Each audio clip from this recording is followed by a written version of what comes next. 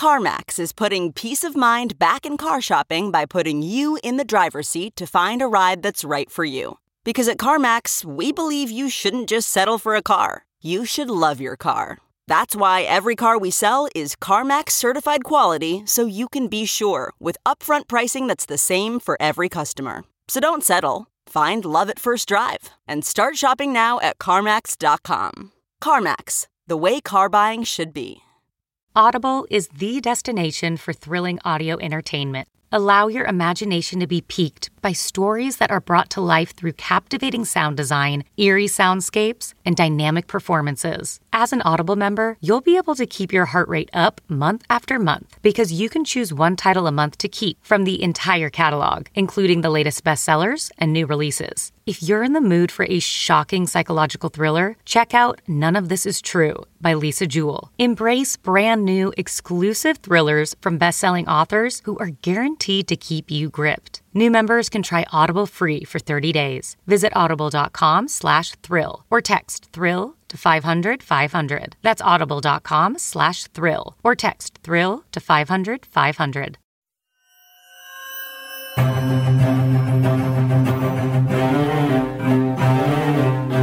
The psychologists who view her more vulnerable, lovely side had always talked about her need for love. She was indeed born in an orphanage. Her mother had mental problems, a deeply insecure woman.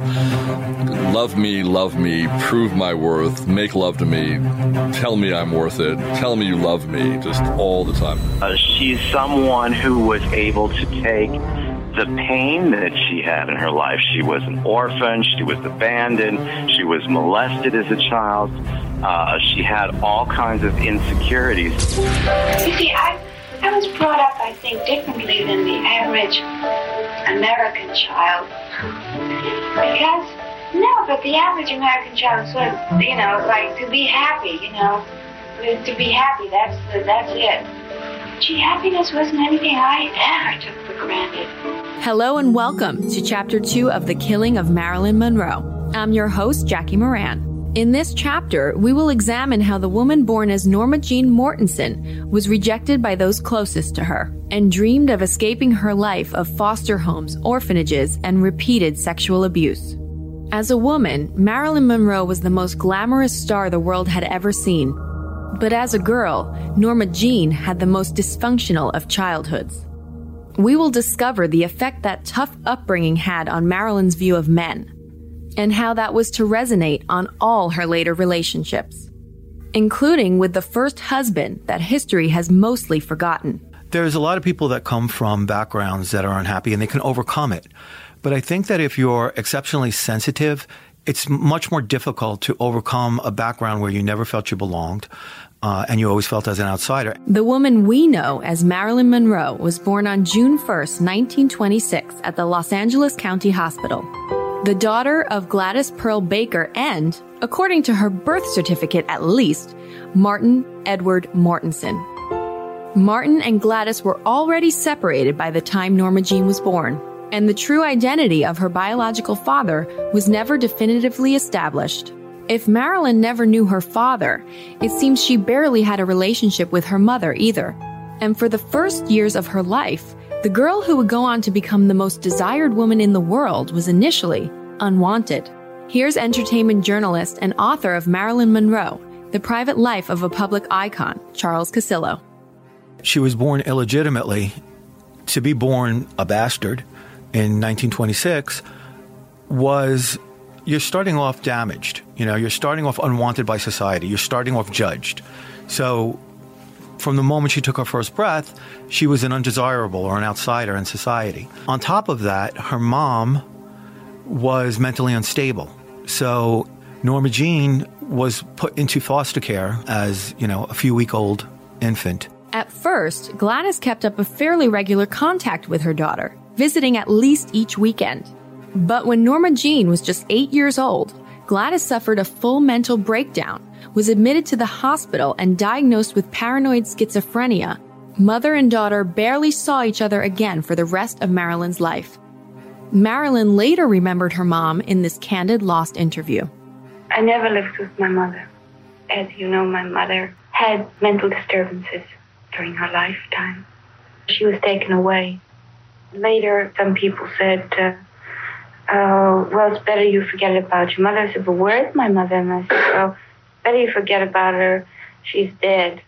Marilyn thought that her mother was literally mad, and she spent her life being afraid that she was going to come down with her mother's mental condition. She was in the custody of her mother's best friend, Grace Goddard, and Grace put her into 11 foster homes over the course of her childhood and an orphanage. The orphanage was a traumatic experience for this little girl. Here's Hollywood historian Eliza Jordan. When they pull up in front of the orphanage, Norma Jean begins to tremble and cry and say, but I'm not an orphan, I have a mother. But her mother, of course, was in a hospital and was never really coming home. So I think those few years really shaped who she was. It was being uprooted from a foster family, trying to live with her mother, and her mother having a breakdown, which resulted in hospitalization, and then the process of moving around with different families, and then finally in an orphanage. And those few years shaped who she was as an adult. Well, it's bad to have children from an institution like that go to a public school, because in a public school the kids say, oh, they're from the home. They're from the home. I always tried to go around as if I were one of the other kids. Later on, the county, Los Angeles County, took over my support. And it was awful because you had to go down. First, the woman would come around, she'd say, now, let's see, I think you need some shoes. And she would write down one pair of shoes. And then she said, I think you need 2 dresses. One for Sunday and one for school, or something like that. And they looked like out of flour sacks. Oh, they were terrible. And the shoes awful. And I would be ashamed. I'd say, I don't want them. Marilyn was an exceptionally sensitive person. So her earliest feelings were of not being someone who belonged in the world and someone who had to look for their place to feel safe and to feel comfortable. She started stuttering again. She had a stutter problem. Most people don't know that. And after a while, they just saw that it was doing more and more damage, the people at the orphanage, and so they got her into another foster care system.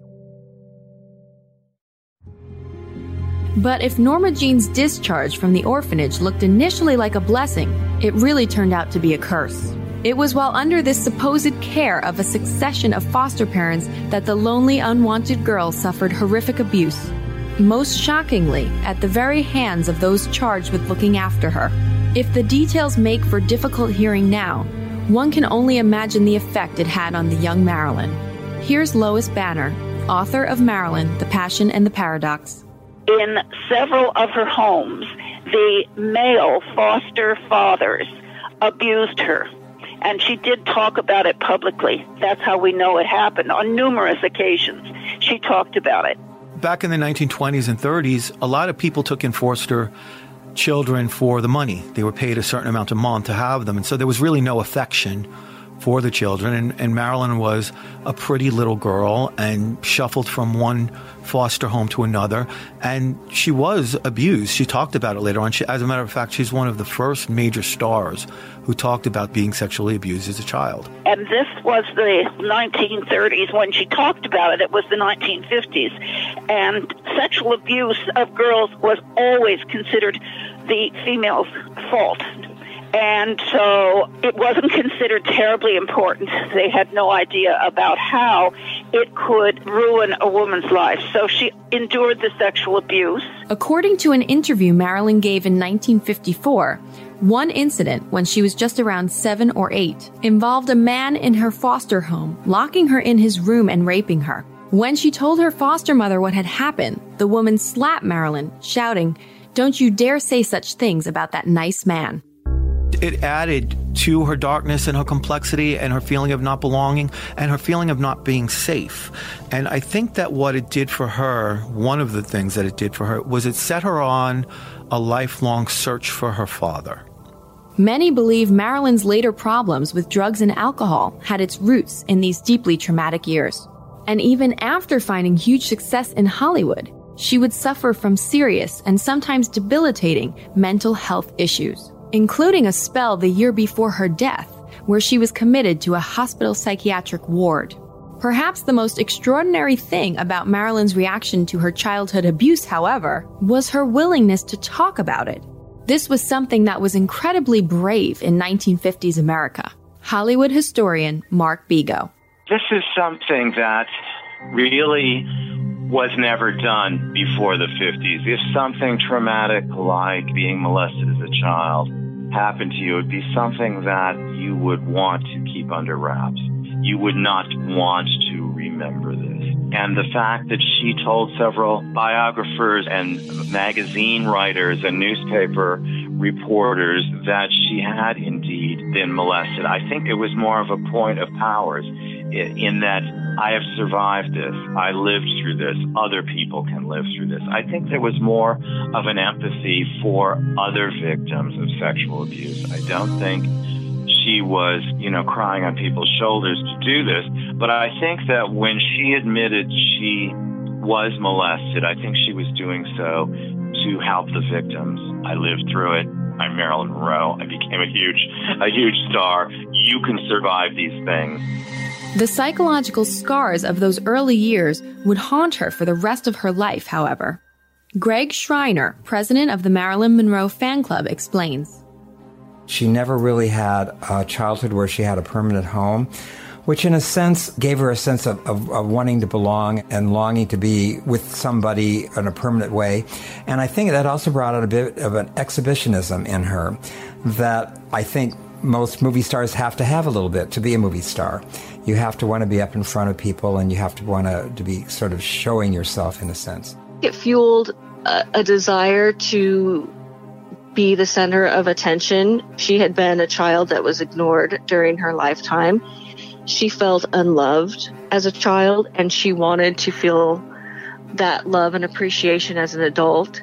She had a fierce feeling of trying to protect the underdog. She knew what it was like to feel like there are no advantages. So she became a champion of people who at the time didn't have a lot of rights, which included women, homosexuals, African Americans, and anyone who had been kind of downtrodden. I loved to play. I didn't like the world around me too much because it was kind of grim. Perhaps most poignantly, these years of loneliness and abuse at the hands of a succession of foster parents colored the young Norma Jean's view of and attitude towards men. Most specifically, of the one man who should have been a central figure in her life, but who she never got the chance to know. Sometimes when Gladys was in between breakdowns and mental institutions, she would take Norma Jean in to live with her. And she would always show her a photo of a handsome man wearing a fedora, and she would say, "This is your father." This man's name was Charles Stanley Gifford. And for the young little girl looking at that picture, he became a savior to her. Charles Stanley Gifford had been a co-worker with Gladys at Consolidated Films in the early 1920s. At around the time that Marilyn was conceived, he and Gladys had begun an affair, leading his wife to divorce him, accusing him of abuse, narcotics addiction, and associating with women of low character. He broke things off with Gladys upon hearing she was pregnant, supposedly on Christmas Day, 1925. And despite Mortenson's name appearing on Marilyn's birth certificate, Gladys always believed Gifford was her true father. It is all too easy to see how for the lonely young girl, the idea of a handsome father waiting to rescue her was all too seductive a dream to cling to. He can come into her unhappy life and sweep her away and make everything good. So it was always her father that she was looking for.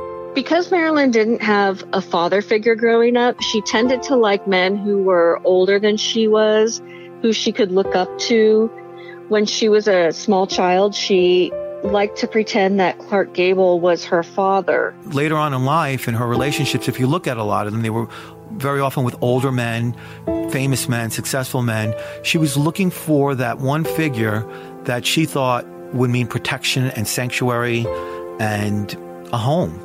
She looked for men that were very much influential, were admirable, and she also liked to create father-type figures. She liked men she could admire and look up to and were considered heroic. But even with her husband, she would call them some version of daddy or pa. It really had a big effect on her not having her father in her life. It's interesting because when she became an adult woman, she tried to talk to Charles Stanley Gifford several times. She contacted him, and he didn't want anything to do with her. He said, if you have anything to say to me, contact my lawyers. So it was devastating to her, and it just played into her feelings like, no one wants me, I'll never belong. This search for a father figure would come to define Marilyn's life, with horrific consequences. Here's Gianni Russo, Godfather actor and former close personal friend of Marilyn's. She wanted to be liked, is all I could say. The easiest thing I could say in one sentence, this woman wanted to be accepted. She didn't realize who she was, never did. And she let these people play with her. I mean, it was crazy. I mean, literally play with her.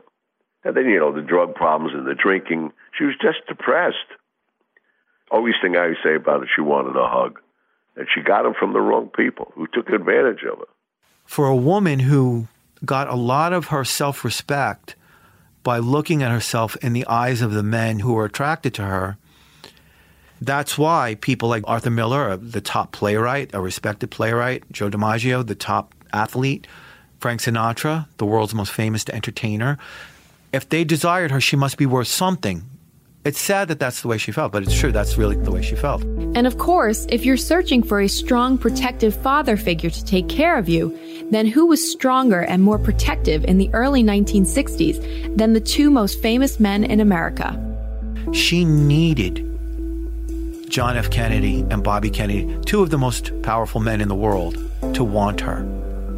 It took on a very, very deep significance to her. It wasn't like the others. It wasn't just a fling or a love affair or let's explore this to see where it goes. It was more like, you have to love me. I'm Danforth Prince. In 2012, on the 50th anniversary of her death, I published a book, Marilyn at Rainbow's End, Sex, Lies, Murder, and the Great Cover-Up. And Marilyn is said to have once talked to Jean Carmen, one of her female friends, and talk about, quote, I've had a love affair with America's most famous playwright, who was her husband Arthur Miller. I've had a love affair with America's most famous athlete, who was Joe DiMaggio. And maybe if this thing with JFK works out, I'll have a love affair with America's most famous politician. Long before those famous relationships, for the teenage Norma Jean, it was to be another, now all but forgotten man who would provide a means of escape from the cycle of abuse and loneliness that had threatened to define her life. In 1942, aged just 15, she met James Dougherty, a 21-year-old factory worker, and she saw a chance to change her troubled existence. The last foster care she was in was an elderly woman who was kind to her, but she was getting on in years and she couldn't take care of her anymore. Norma Jean was 15, and she had a choice. She could either go back into the orphanage or she can get married. The foster care mother who cared about her really didn't want her to go back into the orphanage, so she went to the lady next door who had a 21-year-old son and said, do you think that James Dougherty would be interested in marrying Norma Jean? Everyone was sympathetic towards her, so the lady said, I don't know, I'll ask him. By now, Norma Jean was a very pretty teenager, and he took her out on a couple of dates, and he married her.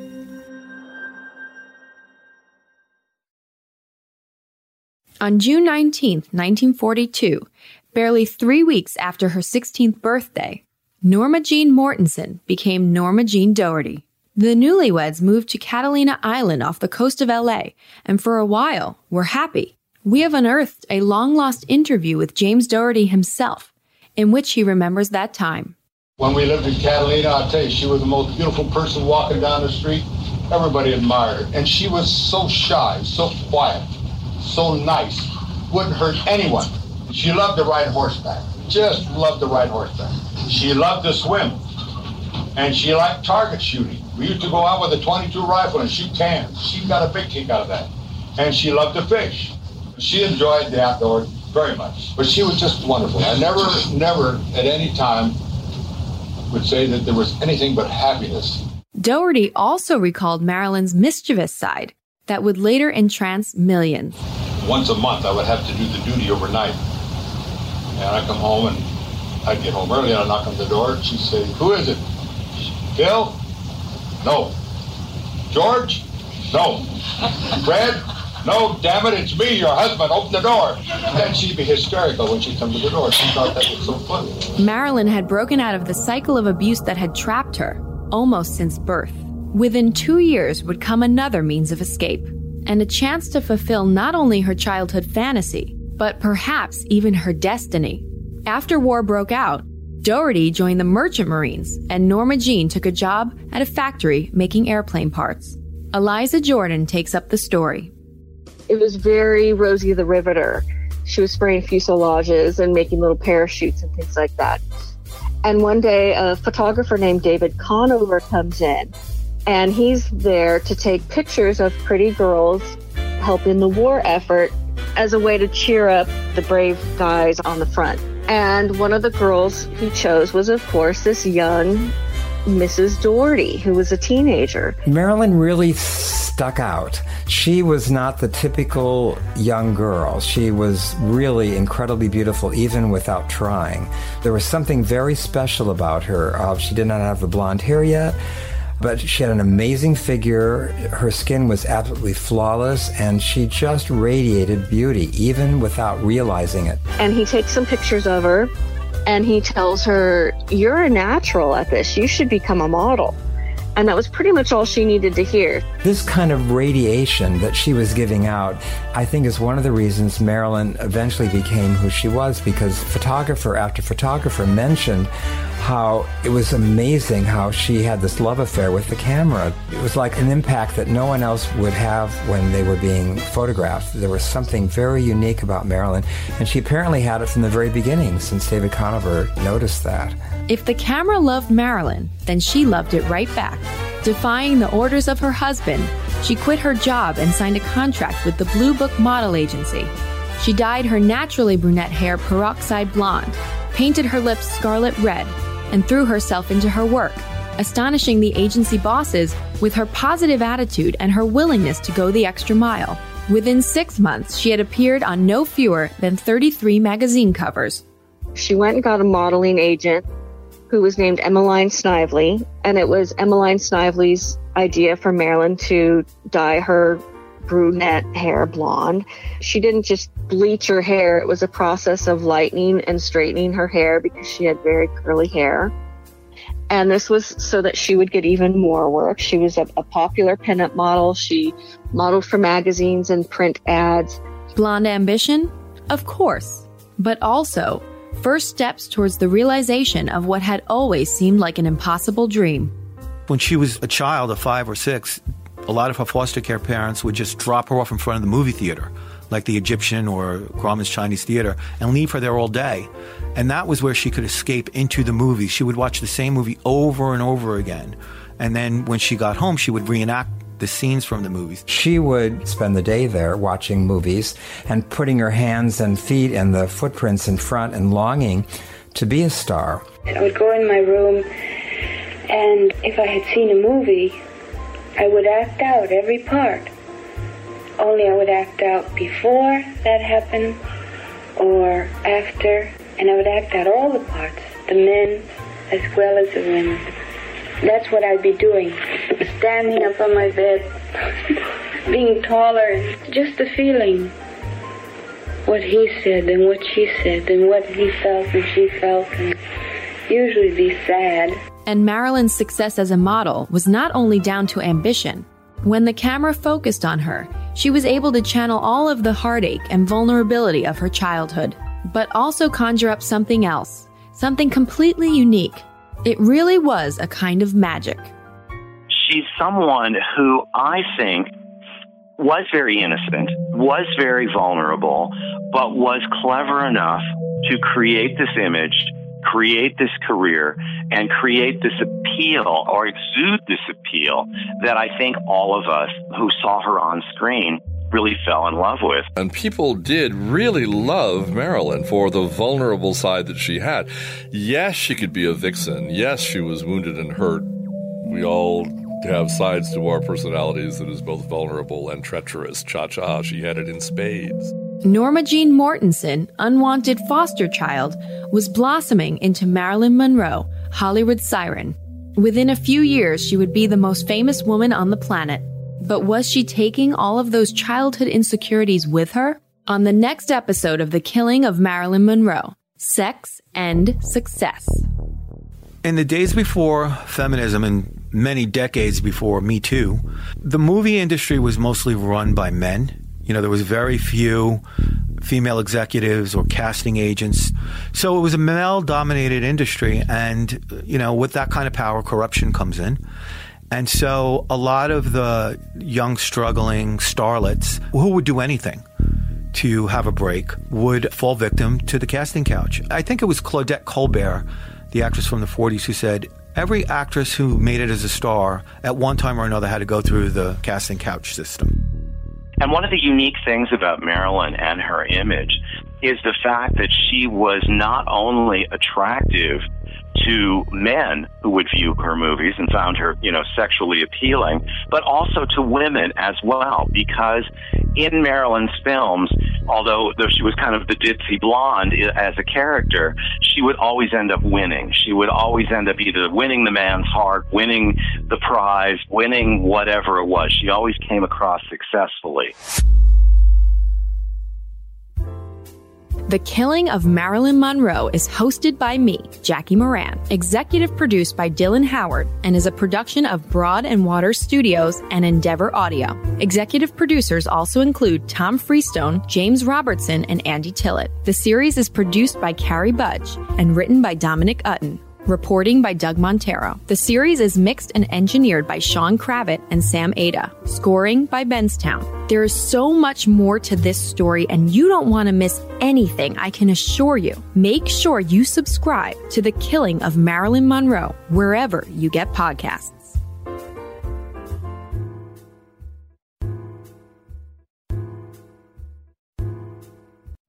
You know how to book flights and hotels. All you're missing is a tool to plan the travel experiences you'll have once you arrive. That's why you need Viator. Book guided tours, activities, excursions, and more in one place to make your trip truly unforgettable. Viator has over 300,000 travel experiences to choose from. Everything from simple tours to extreme adventures and all the niche, interesting stuff in between. So you can plan something that everyone you're traveling with will enjoy. Real traveler reviews give the inside scoop from people who've already been on the experiences you're considering. So you can plan with confidence. Free cancellation helps you plan for the unexpected. And 24/7 customer support means you can travel worry-free. Download the Viator app now and use code Viator10 for 10% off your first booking in the app. Find travel experiences for you. Do more with Viator.